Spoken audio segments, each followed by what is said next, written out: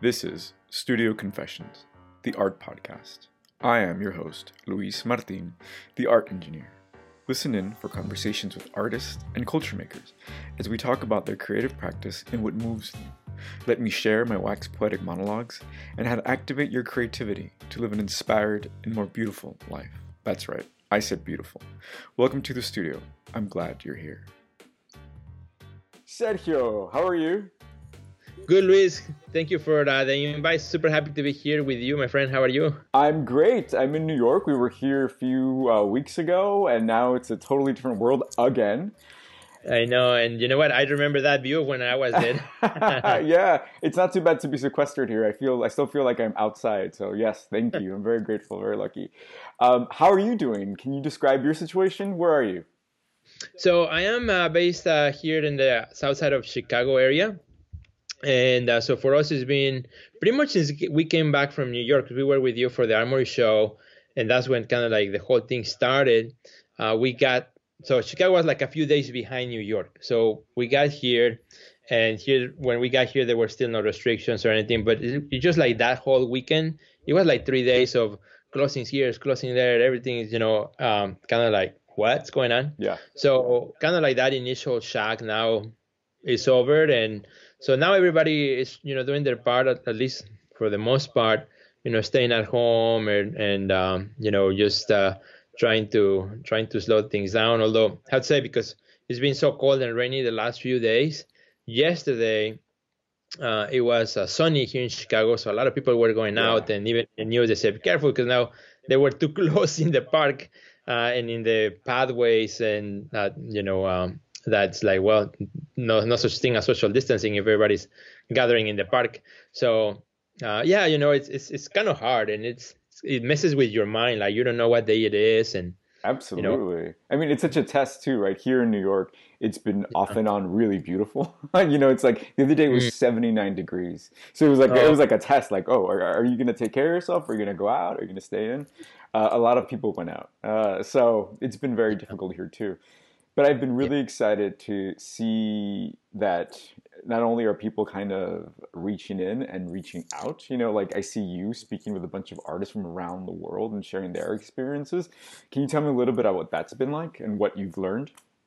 Yeah, so it was one of those things, because I had the Breakfast with Sergio, show already, and just kind of thinking, how can I make it more relevant, to the audience and to people? And I can tell my story and the things that are happening and then what I see on TV, but I really want to like have first accounts from artists who are actually like in the areas where they're more difficult to be at right now, northern Italy, right, Barcelona, China, and so looking for stories and then reformatting the show. So it's kind of Breakfast with Sergio special edition kind of thing. It's great.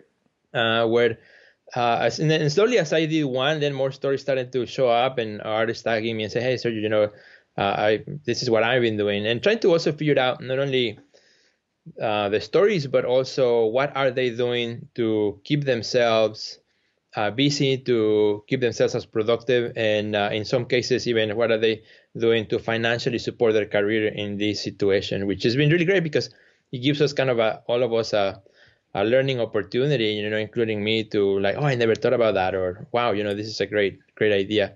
One of the ones that comes to my mind, which is like the first one that I did that kind of started the whole thing, is with an artist, Paul Veal, who was in Florence in Italy. So he was already in lockdown for a couple of weeks, and he didn't know, what to do, and very nervous because all his workshops that he was doing, everything got canceled, like for everybody else. So he started doing live portraits for the people on the Skype, for a small donation fee. And he was full. I mean, when I did the interview, he had already done 20. He had 20 more to book. So that's brilliant. Not only serve him to, be able to pay his bills and so on, give him a whole avenue and a connection, because people wanted to talk. Pretty interesting. I feel like, artists have been kind of prepared for this moment, like it almost feels like the world has kind of caught up to us in the moment, in the need to stay still and kind of be creative and engineer your environment, engineer your day to day in a way that artists are very used to, Right. And I think also, kind of like our first things like, well, now I'm going to be home, just going to go in my studio and make art all day.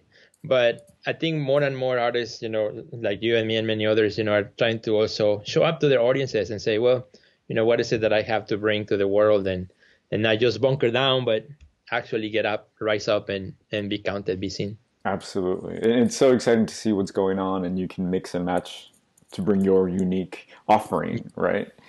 And I mean, and aside from being productive, I think, like you said earlier, it plays with your mind this idea of a quarantine, because most of us can go out for a walk, we can go out for air, but the idea of just being stuck really messes with your mind. And I think one thing that a lot of people can lean on or have leaned on is faith, right? And I know you've dealt with faith in your work, and a lot of my work has to do with spirituality. Can you tell me a little bit about how faith plays into your experience with this coronavirus? Yeah, and for me, like talking about faith, I have to like go back to even since I was a child, because it's been part of kind of my upbringing. And so my dad he was a minister for all his life. So that's actually why we came to the United States. Wow. Because the church that he was working with, they opened a small, really tiny church in Joliet, Illinois, which is a suburb from Chicago, that was for immigrants. Because back then in the 80s, there was a huge wave of immigrants coming from Mexico and Central America to the United States.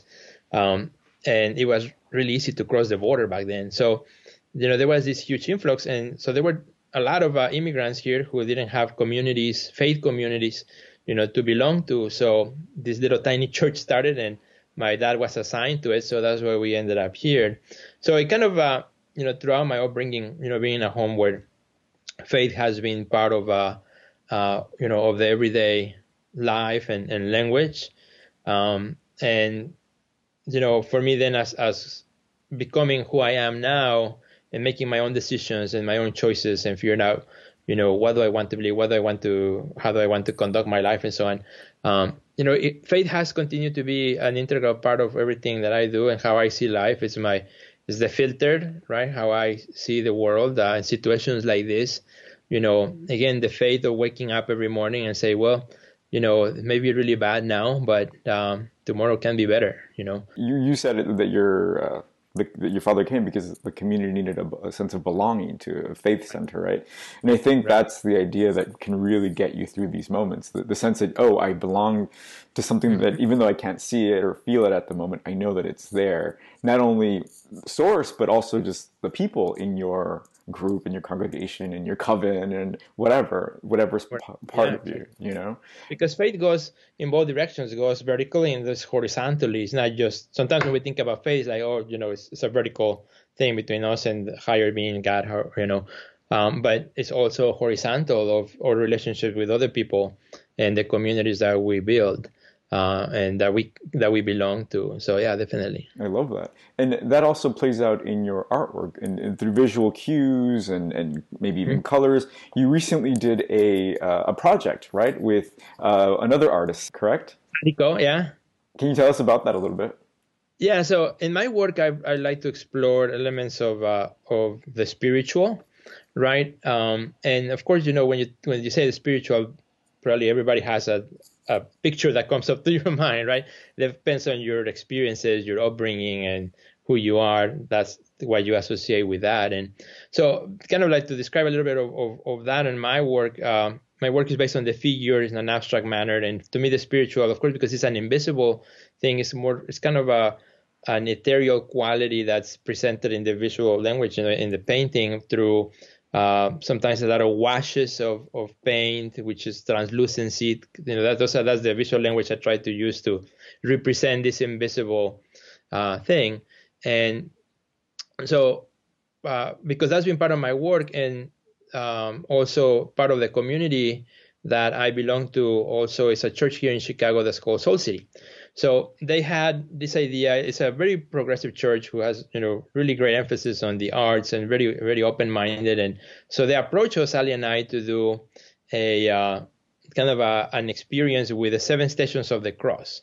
So the whole idea was to create 7 paintings as a collaboration piece, where people would come in, and they really designed. It was a project, with many people involved, where they designed the whole space so that you will walk into this huge room and really walk from painting to painting in a dark space, just with a spotlight on each painting. I mean, it was really beautiful, really amazing. How they set it up so that you really would experience the art like that. So, for us, it was really cool challenge, to work together first with one another, figuring out, what we wanted to do. The idea was to represent the 7 Stations of the Cross, which date back also how many artists in the past have done it, but how we could bring that to the present in a contemporary way and fashion, and also fitting with our own style, right? So we didn't want to do what somebody else has done. A Renaissance reproduction. Yeah, exactly. That doesn't relate to our work. So that was really, really exciting, really challenging. The result was really amazing.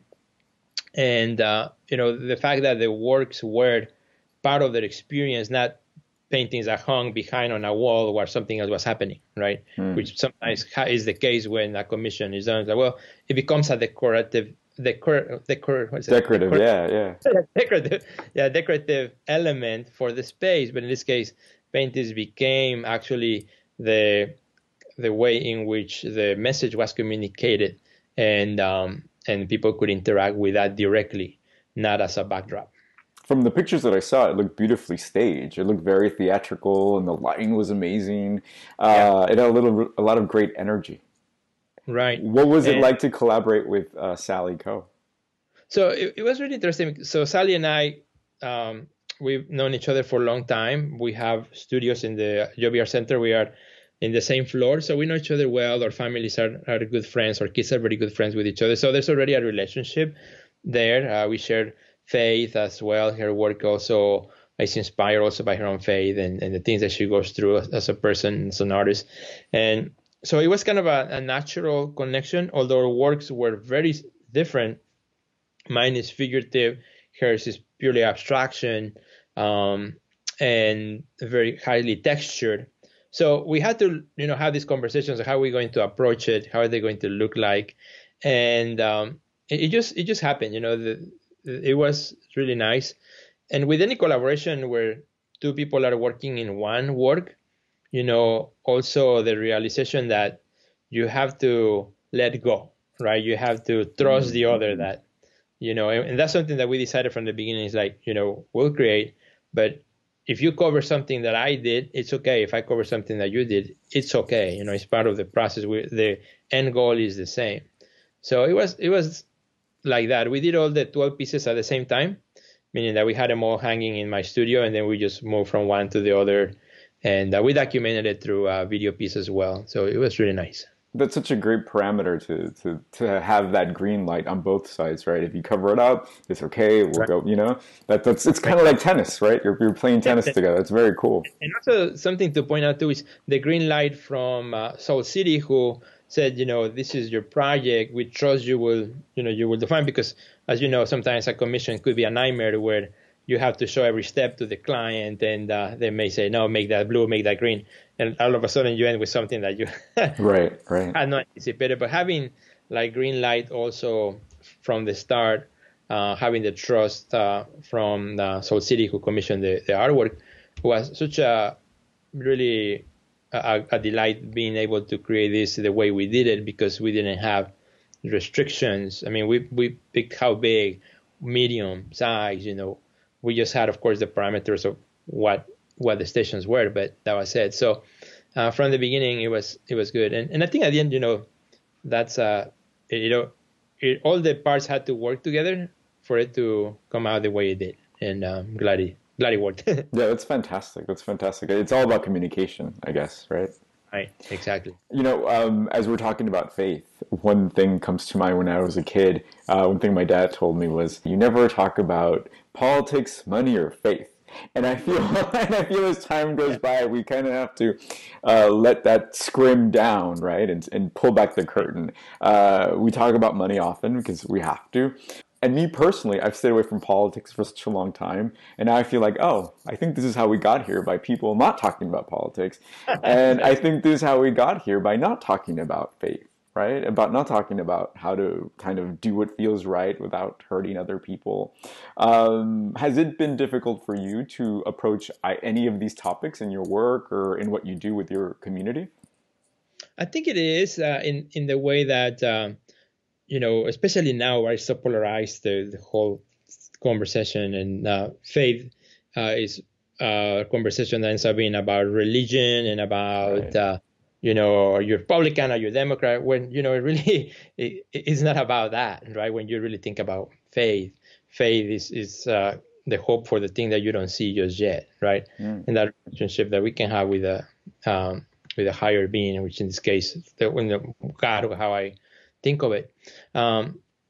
So, it is difficult in the way that how do you talk about it without, falling into that Trap. category or that trap, right? That immediately it's seen, and that's why kind of in my work it's subtle, right? Mm-hmm. There's a subtleness to it, and I really enjoy when somebody discovers it, because often they let me know. One of there's many stories I can think of, but one of I did a Last Supper painting some years ago, which was a full size, and I showed it at a college many years ago. And when at colleges usually they have those little booklets where people write things down, how they saw. So as I was reading, there was one in particular that I saw that the student said, since this show is being on the campus, I've come to class 10 minutes early just to sit down in front of that painting. So I don't know what it is, but it makes me feel calm and peaceful. So to me, that's more important, right, than any label that can be given to the work. To me, that was like, wow, that is the spiritual, that is the faith base that I'm trying to put into the work, right? And it's a validation to your calling, kind of, right? Exactly, and it's not for everybody. Just like no art is for everybody, right? There's certain people who will connect with what you do, and that's fine. That's amazing. And I want to point out to the listeners, people actually read those books, so please leave your comments, right? Yeah, we do. As artists, we love to see what people want Absolutely. to say. That's amazing. That's fantastic. Well, Sergio, I just wanted to check in with you and see how you're doing, and I'm so glad you're doing well. And to close the short conversation, where is the first place you're going to go to after all this is over? Wow, I haven't thought about that yet. What? So I've been thinking about this like every minute of the day. Yeah, that's a good question. I think I'm gonna go back to the Joby Art Center and meet up with some of the artists that we haven't seen in a long time. Since we opened the Art Center in 2004, and we had Third Fridays nonstop since we opened, no matter if it's raining, snowing, or what. Can you tell us a little bit about what that is? Yeah, so the Joby Art Center is an art center located in south side of Chicago. We have about 50 artists in residence. So it's pretty much a warehouse type of style building dedicated to the arts, founded by the Joe brothers. And so there are artist studios and galleries. Well, right now, because of the close down, most of us are not there. So I think that's one of the first places I really can't wait to walk in there. And we have a show that's hanging that nobody has seen. And, it's I think that's what I'm itching to go and see my people. That's fantastic. Well, I'm so glad that I know that's going to happen soon. So I can't wait for the day. Sergio, thank you so much. Be well. Thank you, Luis. Thank you so much for everything you do as well. Love your podcast too. And, thank you for doing this. That's it. Thanks for listening. If you heard anything that moved you, please share it. You are the spark that can ignite 1,000 flames. I am Luis Martin, the art engineer, sharing with you what moves me.